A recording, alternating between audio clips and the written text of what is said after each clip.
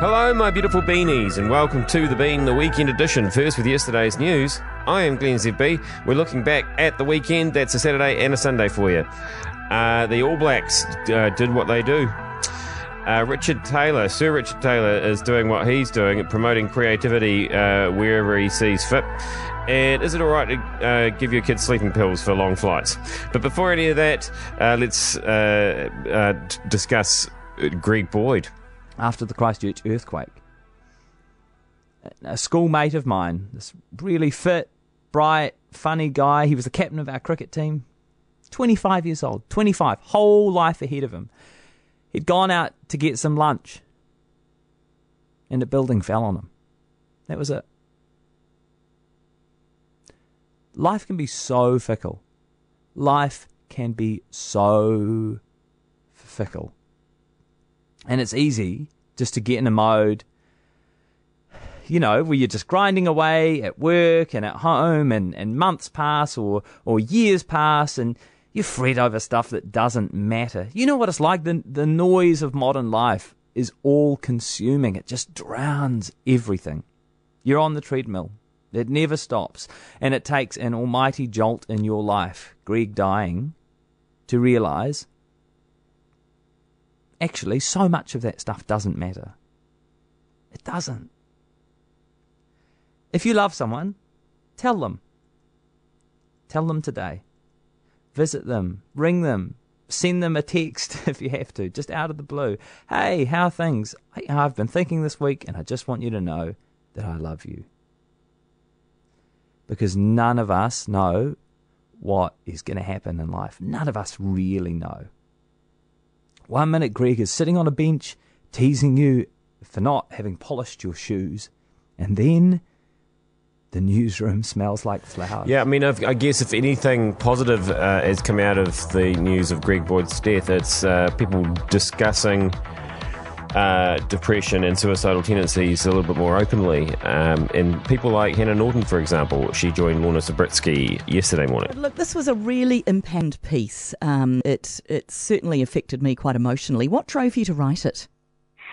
I think it's one I've had sort of on my desktop of my computer for a while after the death of a friend, and I was conscious of the fact that it was quite triggering, so I did hold on to it and want to release it sort of with warnings. I've been personally affected by suicide. I am the child of a mother that committed suicide when I was young, so I guess there's that element there. But also I've got a lot of male friends who have been affected or going through depression, so it is a topic that I'm really passionate about. And there was also a lot of feedback about it, yes, both really positive and also quite negative too, which I have to definitely take on board because of that triggering aspect. What message did you want to get across in writing this piece? I think, a lot of my family have said about my mother that actually if she could have, she would be horrified to I guess, watch me grow up. Yeah. Knowing what she had done in a way, and I think that would have been potentially the only thing that could have pulled her through, even though it didn't. We weren't able to save her. So I guess the message, and it's a really hard line to walk because there's also this element a lot of people drew from it, and I've taken that on board, this element of guilt. But the message isn't about that. It's about saying, there are so many people that do love you, and I know that. Then I know that people that are depressed and suicidal don't necessarily love themselves, but hopefully the people around you, their love can assist, not fix, but assist in pulling you through. Right, well, let's move on from subject matter that probably matters more than anything to something that really doesn't matter at all, rugby. But it's fun to watch, isn't it? Unless you're an Australian, of course. Thoroughly enjoyed that last night. As a game of sport, watching the skill of those players and watching Beauden Barrett was a joy for me. Yeah, exactly. I feel exactly the same. It was an exhibition of rugby where both teams were very much part of that exhibition. I mean, the standard of play, I thought, the minimal errors, compared to probably the week before, but compared to most games, was quite outstanding. I thought under that sort of speed.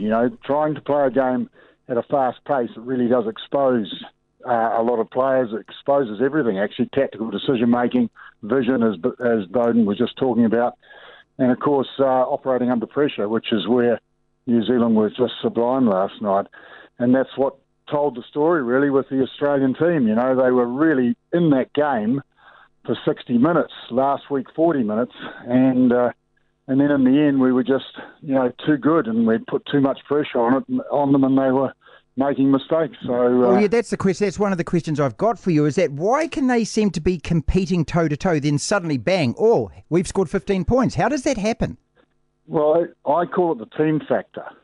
So I think at the moment it's fairly clear to me anyway that, and this is a very important part about coach development and player development, is, the number one criteria for any coach is to put a combination of coach and management staff together that can develop an environment that can create this team factor where everybody is on exactly the same page. Oh, it was with Murray Mexted there, right up until the point that he said criteria instead of criterion, because he was actually only talking about one. Oh, shame. So Richard Taylor would never make a grammatical mistake like that, I'm sure. Richard, how hard do you have to chase work when you're in LA?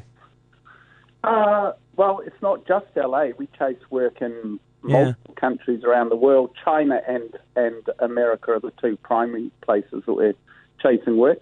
Pretty regularly. I've always been of the view that I never want to rest on my laurels, and I never want our team to. It's imperative that you're trying to put work in for the future.